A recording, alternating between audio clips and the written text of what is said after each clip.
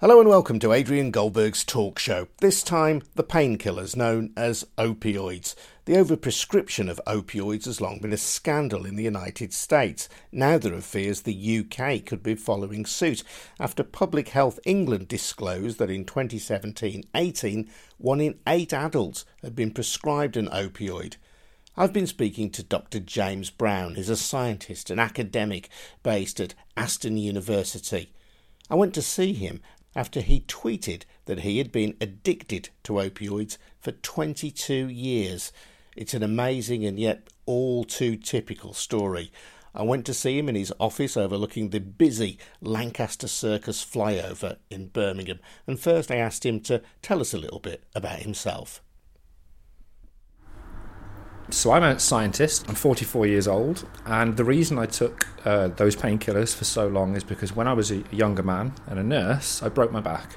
So I was 21 years old, I think it was, when I broke my back, and from that point I was given these tablets, and they, for many years, actually enabled me to be functional and to get to the point in my career I'm at, being a scientist, working 5 days a week and being kind of a normal member of society.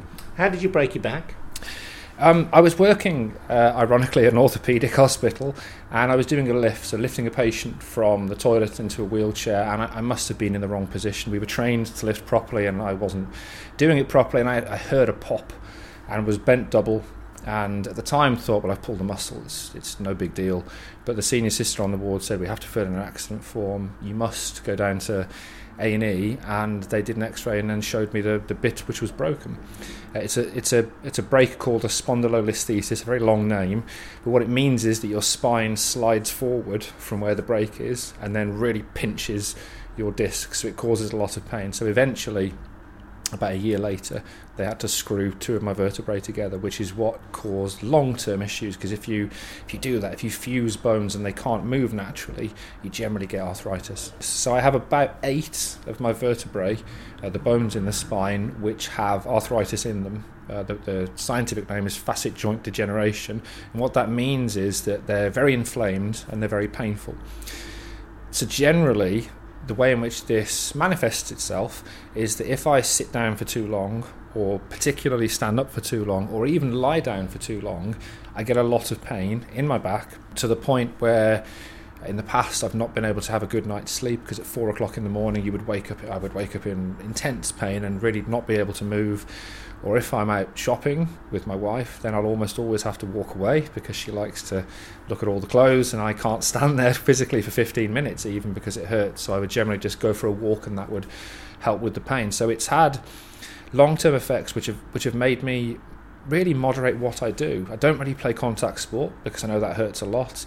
I do exercise, but I can only do a limited range of exercises. So it's made me change really my behaviour long-term.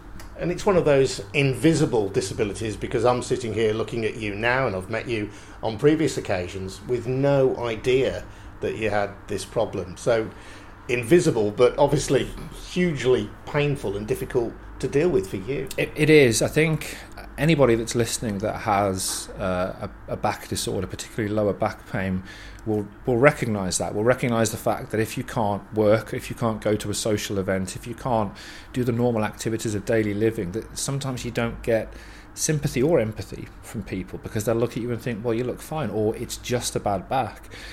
Allied to that, the really important thing, and this feeds into the opioid issue, is that it's a chronic pain. If you've got chronic pain, which means that you're waking up in pain, having pain throughout the day, and going to bed in pain, the pain itself is bad, but it has many knock-on effects on your life. It can cause mental health issues. I've been at times depressed or anxious because of my back pain, because I feel I'm not doing a good enough job, or I'm not going to enough social events with my wife. It can affect relationships, it can affect libido, it can affect sexual performance in men. It can clearly have an impact on your ability to work if you've got chronic pain, because you'll be missing work or you'll have to change how you work. So an injury like a lower back fracture, it really changes your life. So you tweeted recently that you've been for 22 years on opioids. So when were they first prescribed for you, and what kind of medication have you been taking? So they started offering me painkillers immediately after the fracture, but before the operation. The first painkiller they offered me at the time was new, and it's an opioid called Tramadol. Now, many of your listeners may have heard of Tramadol because it's possibly now the most abused opioid analgesic. Luckily, it really didn't agree with me, and I took it for a day and it caused headaches and vomiting, and I just felt absolutely awful, so I immediately stopped taking that. Analgesic is a painkiller? It is, yeah, it is. And the opioid painkillers are all based around morphine, so they're either taken directly from the poppy plant that morphine comes from, or they chemically look a bit like morphine. So Tramadol is a synthetic, so made in a lab opioid, which came out in the 1990s. When that clearly wouldn't work, they moved me onto a different opioid called dihydrocodone. And dihydrocodone is one of these naturally occurring opioids that comes from the poppy plant, and it worked brilliantly. And it's a very popular painkiller, isn't it? It is, yeah. In terms of opioids, there's 4 of them which are commonly prescribed and therefore commonly associated with issues. There's morphine, which is particularly prescribed for very acute or end-of-life care, dihydrocodone, codeine, and Tramadol, and I've tried all 4 of them. But the one that kind of worked for me initially was dihydrocodone. So what were the problems with that? There are problems with all opioids, so there are side effects. The less serious ones are things like constipation and dry mouth, and you may suffer from headaches, have a runny nose, kind of small and manageable things. What wasn't mentioned to me at all at the time was that they're addictive. Now, everybody knows that heroin is addictive, and heroin is chemically similar to morphine, and people may be aware now that opioids are addictive, but back in 1995, 96, it was never explained to me that you should only really be on these tablets for a short period of time. They're very addictive, so go on them now and we'll see if we can manage your pain differently in the future. It was literally, here's some tablets, let's see if they work. Was it known at the time that they were addictive? Yeah, I mean, it's been known since really morphine was first discovered that all of the opioids have variable levels of addiction associated with them. So I think that the GP that prescribed that would have been aware. So you were not given the slightest indication that these could be addictive drugs? No, not at all. It was only really when I started studying for my degree, and there were elements of pharmacology or drug studies in that degree, that I started to learn these things and start to realise that, okay, now this is after my operation. In the second year of my degree, I thought, well, I've been on this drug now for 2 years, and that's a long time, and apparently it's addictive. And I'll be honest, this is where I have to put my hand up and say this is definitely my fault. I didn't at that point say, well, I'm going to go and see my GP and see if I can get something else. I just thought, I'm probably not addicted. They work, so I'll carry on taking them. Do you think, with hindsight, that you were addicted? Yeah, I think I probably first realised I was addicted much later on, when I first tried tentatively to stop taking them and realised that although my pain wasn't as bad as I thought, it was really a safety blanket. Having these tablets, knowing that you've got them in your pocket, knowing that anywhere you are, whether you're at work, whether you're travelling down to London, for a day out, wherever you are, if you start to get pain, you can just take 2 tablets and that pain is instantly gone. It's incredibly reassuring. So I think probably as I started to get into my 30s, so good 10, maybe even 15 years after the operation, that's when I realised, and I'd been taking the drug for 10 or 15 years, that I am almost certainly addicted. And again, at that point in time, I didn't say, okay, maybe I need to speak to the GP and talk about this, because I felt, well, it's okay, I'll just take them for the rest of my life. That's what I'll have to do. And some people might say, well, what's the problem with that? They are easing your pain. At that stage, you were taking them as and when pain came on, as I understand it. So you feel the pain, you pop the pill. What's the issue? I agree, and I think this is where the issue of opioid use is complicated. First of all, if you look at the evidence, there's actually very little evidence that opioids are effective in chronic pain. Now, they did work for me. That may have been psychosomatic, or it may have been the drug working. But what we know is that the opioids are very effective for acute pain or end-of-life pain. The evidence for long-term chronic pain is pretty flimsy, actually. So I think that the fact that people take these drugs for a long time is largely because they become accustomed to taking these drugs. The drugs become part of their coping mechanism. It's how you cope with chronic pain is I know I've got these drugs, and if I take them in a regimented way, I'll avoid having really bad pain, or I'll be able to really nip pain in the bud. So I think taking it for that long, from the user's perspective, is completely normalised. When did you decide that you wanted to not take these drugs every day then, and why did you decide that? So the first time I decided was probably about 4 years ago. I think I realised that I was around 40, and I felt that I was a healthy-ish 40-year-old. Obviously I've got this chronic back condition, but at that point I didn't want to be beholden to taking tablets. I thought that I'd rather just be somebody that has a little bit of pain but manages it in other ways, and that's when I first tentatively started not taking tablets and realised it was a problem pain-wise. At that point in time, I should have gone to the GP and said, listen, I think I'm ready to come off these tablets. I've been on them for 18 years. What are my options? But instead, tried it for a couple of days, didn't really work. So again, just said, path of least resistance, I'll just carry on taking them. So what happened next then? So what happened next is actually my back got worse a little bit. So as I said before, I'm 44. This would have been around the age of 42 when I noticed that I couldn't sleep through the night at all. So every morning I'd wake up at 4 o'clock in agony, really. And this was even though you were taking the medication? So at this point I was taking the maximum dose of dihydrocodone. So that's 8 tablets a day interspersed into 4 doses. But the problem is that this is a relatively short-acting drug. It's out of your system within 6 hours in terms of its being in a therapeutic dose.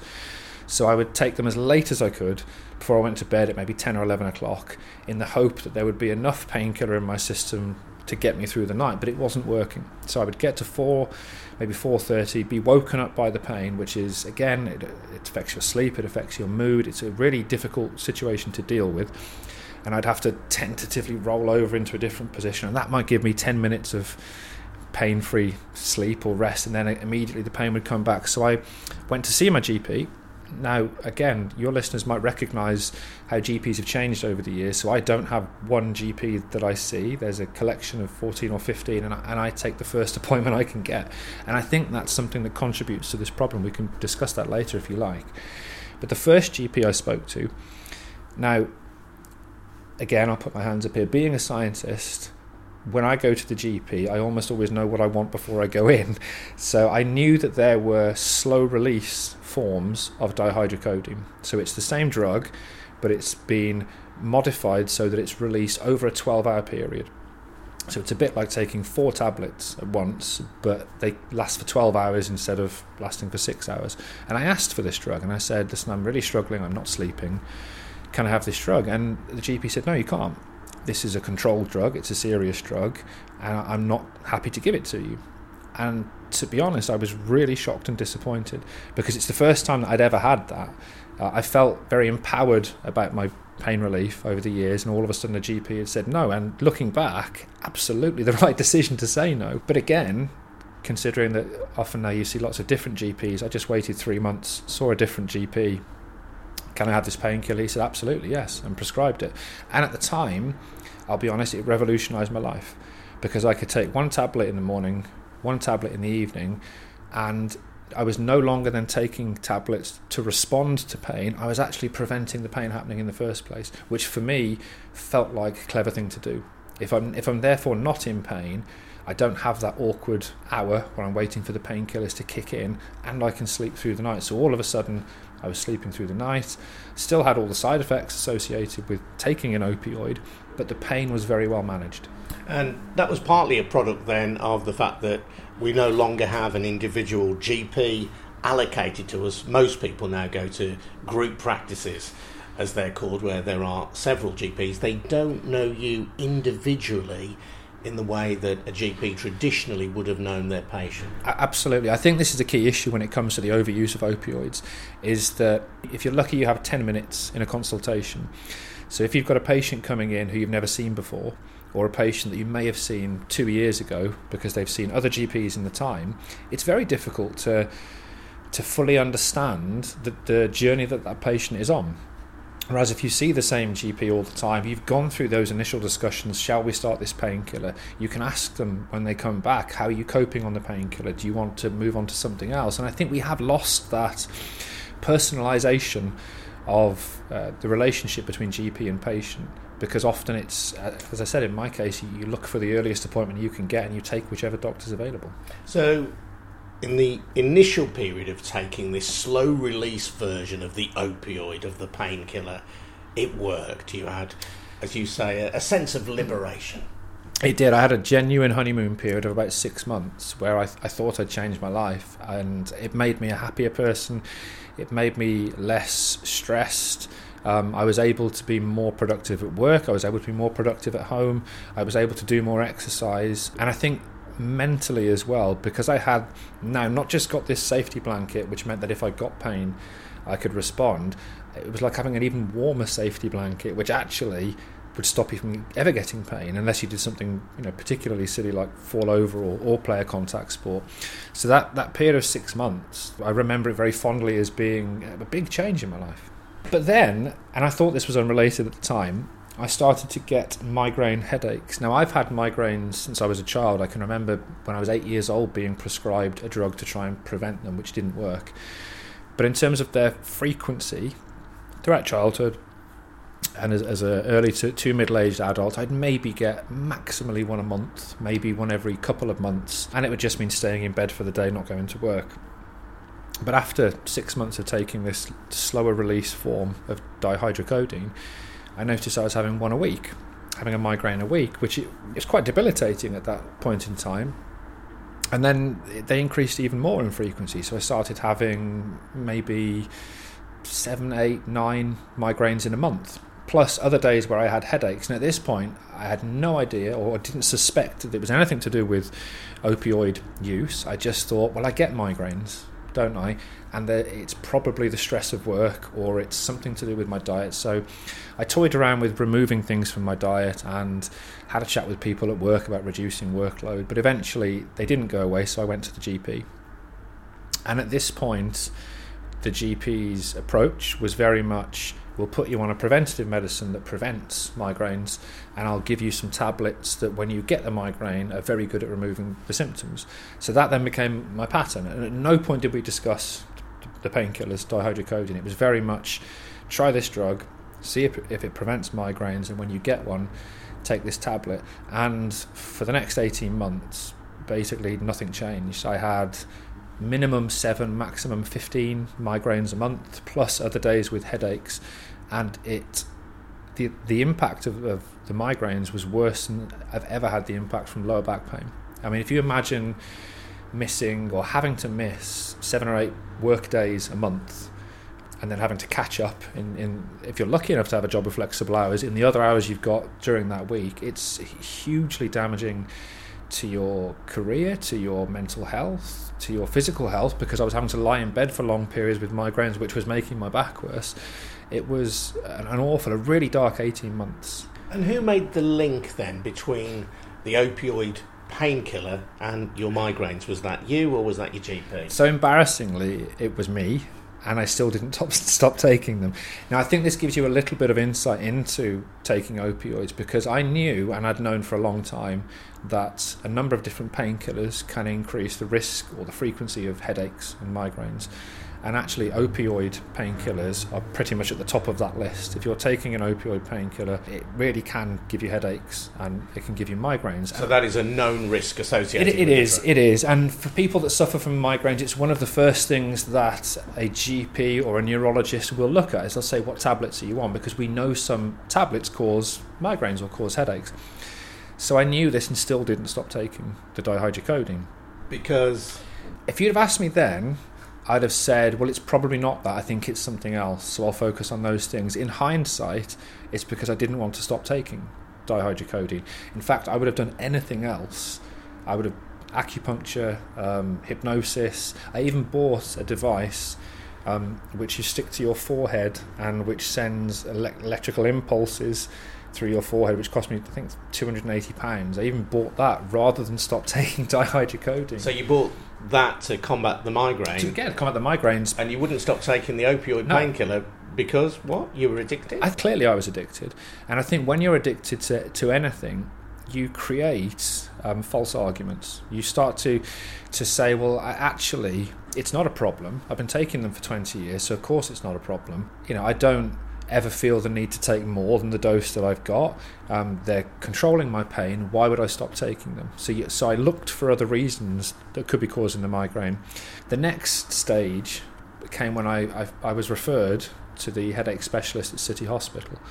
City Hospital in Birmingham. City Hospital in Birmingham, yeah. So there's a headache specialist nurse. She's wonderful. She's incredibly overworked. But when I saw her, one of the first things she said was, what tablets do you take? And when I said dihydrocodone, she said, well, that could be causing them. And I almost felt a shiver go down my spine because there was genuine fear. I suddenly thought, you're not going to stop me taking these. But I immediately then said, well, I don't care what you tell me, I'm not stopping taking them. So in my mind, I'd made the decision that even if this person who knows far more than I'll ever know about migraines says you need to stop taking these tablets, I'd made the decision, well, I'm not going to anyway, because I need them. It felt that the need for those painkillers outweighed the risk of them causing migraines.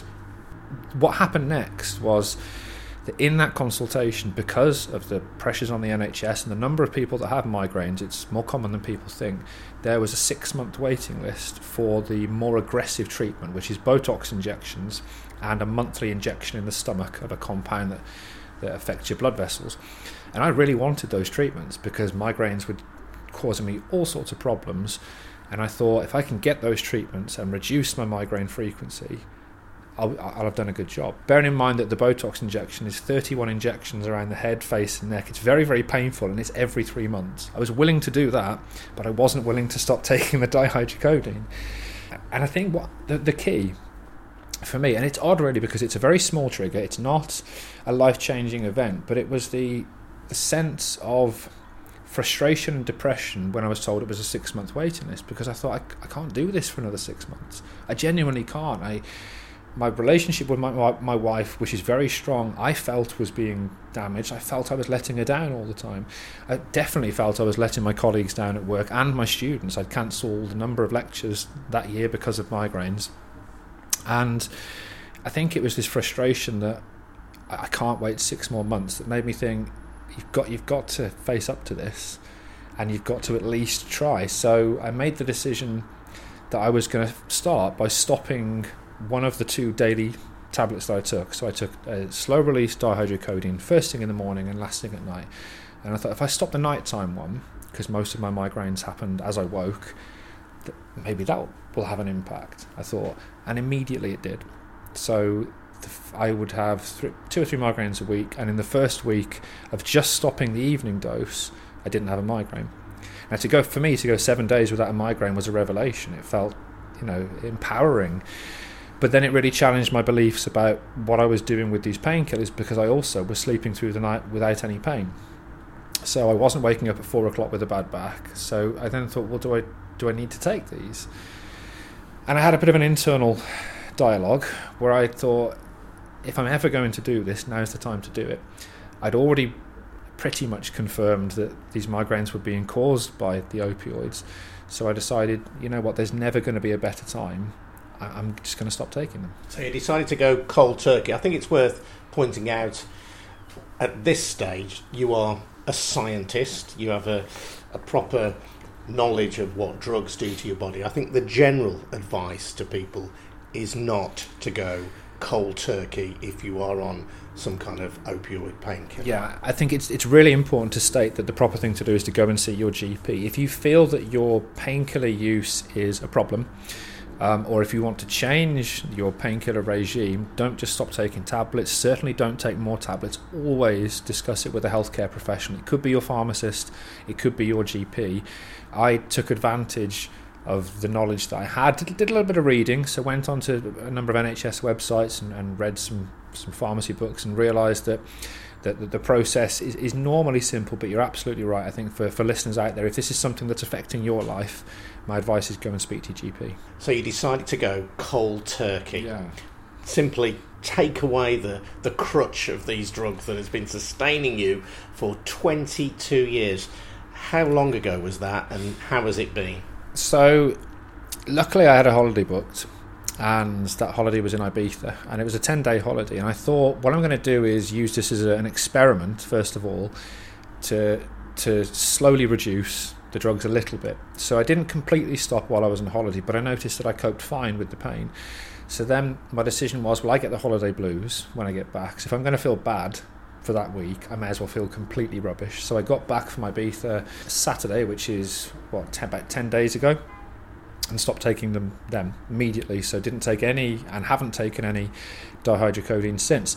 Having been on the drugs for 22 years and pretty much being sure that I was addicted to them, I wanted to break that connection. I wanted that short, sharp shock of stopping it. So I stopped on the Saturday, and it was difficult. I'll be honest, for probably 6 or 7 days, it was very difficult. I didn't really sleep for the first 4 nights.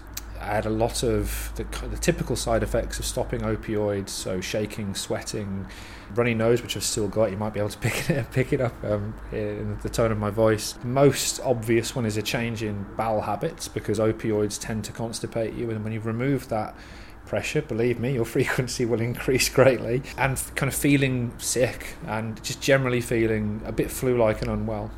And have you stuck with it, though, despite that? I have, yeah. I got to a point, I think it was on the Thursday, so that would have been 5-6 days later, where the worst of the symptoms broke.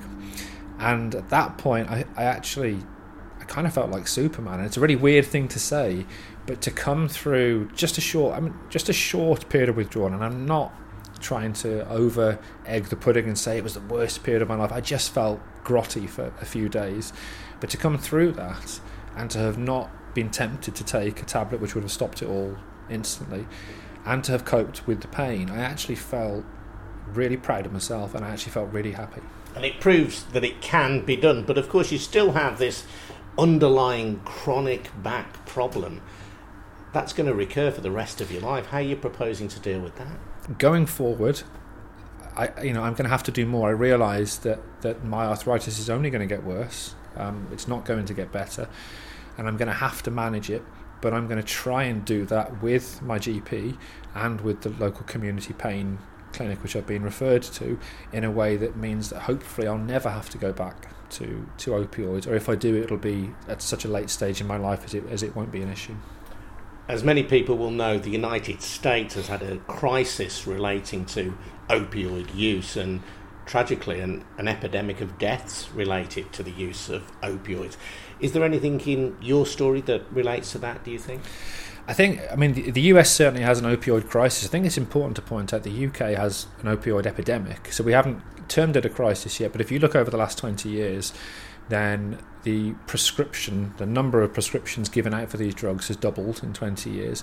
And if you look at the number of deaths from these drugs, they increase year on year for pretty much all of the opioids. So tramadol seems to be the most abused of these drugs at the minute, but it is something that you see with all opioids. One can argue that if I was taking morphine or fentanyl, which is an even stronger painkiller, instead of dihydrocodeine, that could have been more serious, and that was the path that I was on. I actually asked the doctor for morphine around the time that I asked for long-acting dihydrocodeine, because my pain was so bad. So I could have been one of those statistics. And the deaths occur because people do become addicted. They then need an ever higher dose to feed their addiction, but the drugs in themselves ultimately can be fatal. Yeah, and this is one of the real issues with opioids, is actually if you go beyond the therapeutic dose, the dose at which they have an effect on pain, you don't get an increased kind of level of pain relief.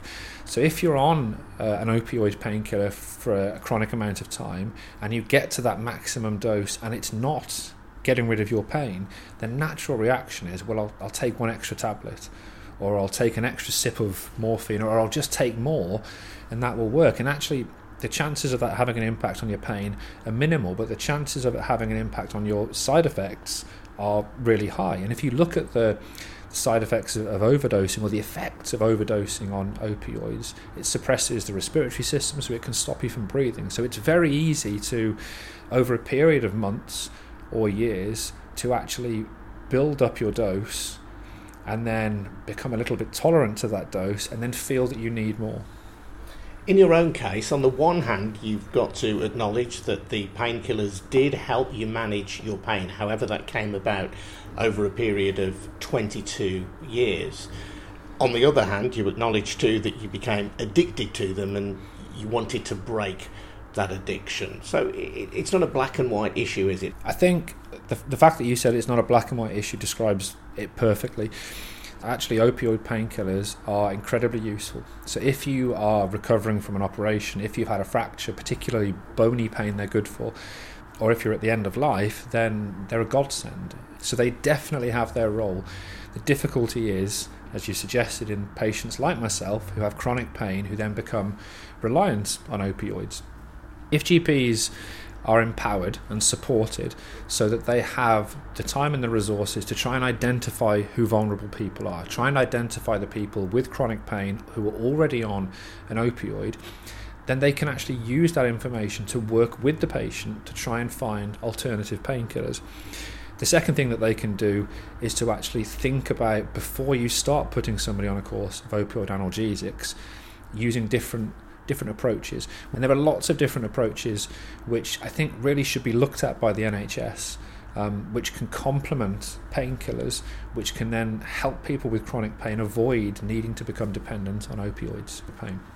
James Brown, thank you. Thank you very much.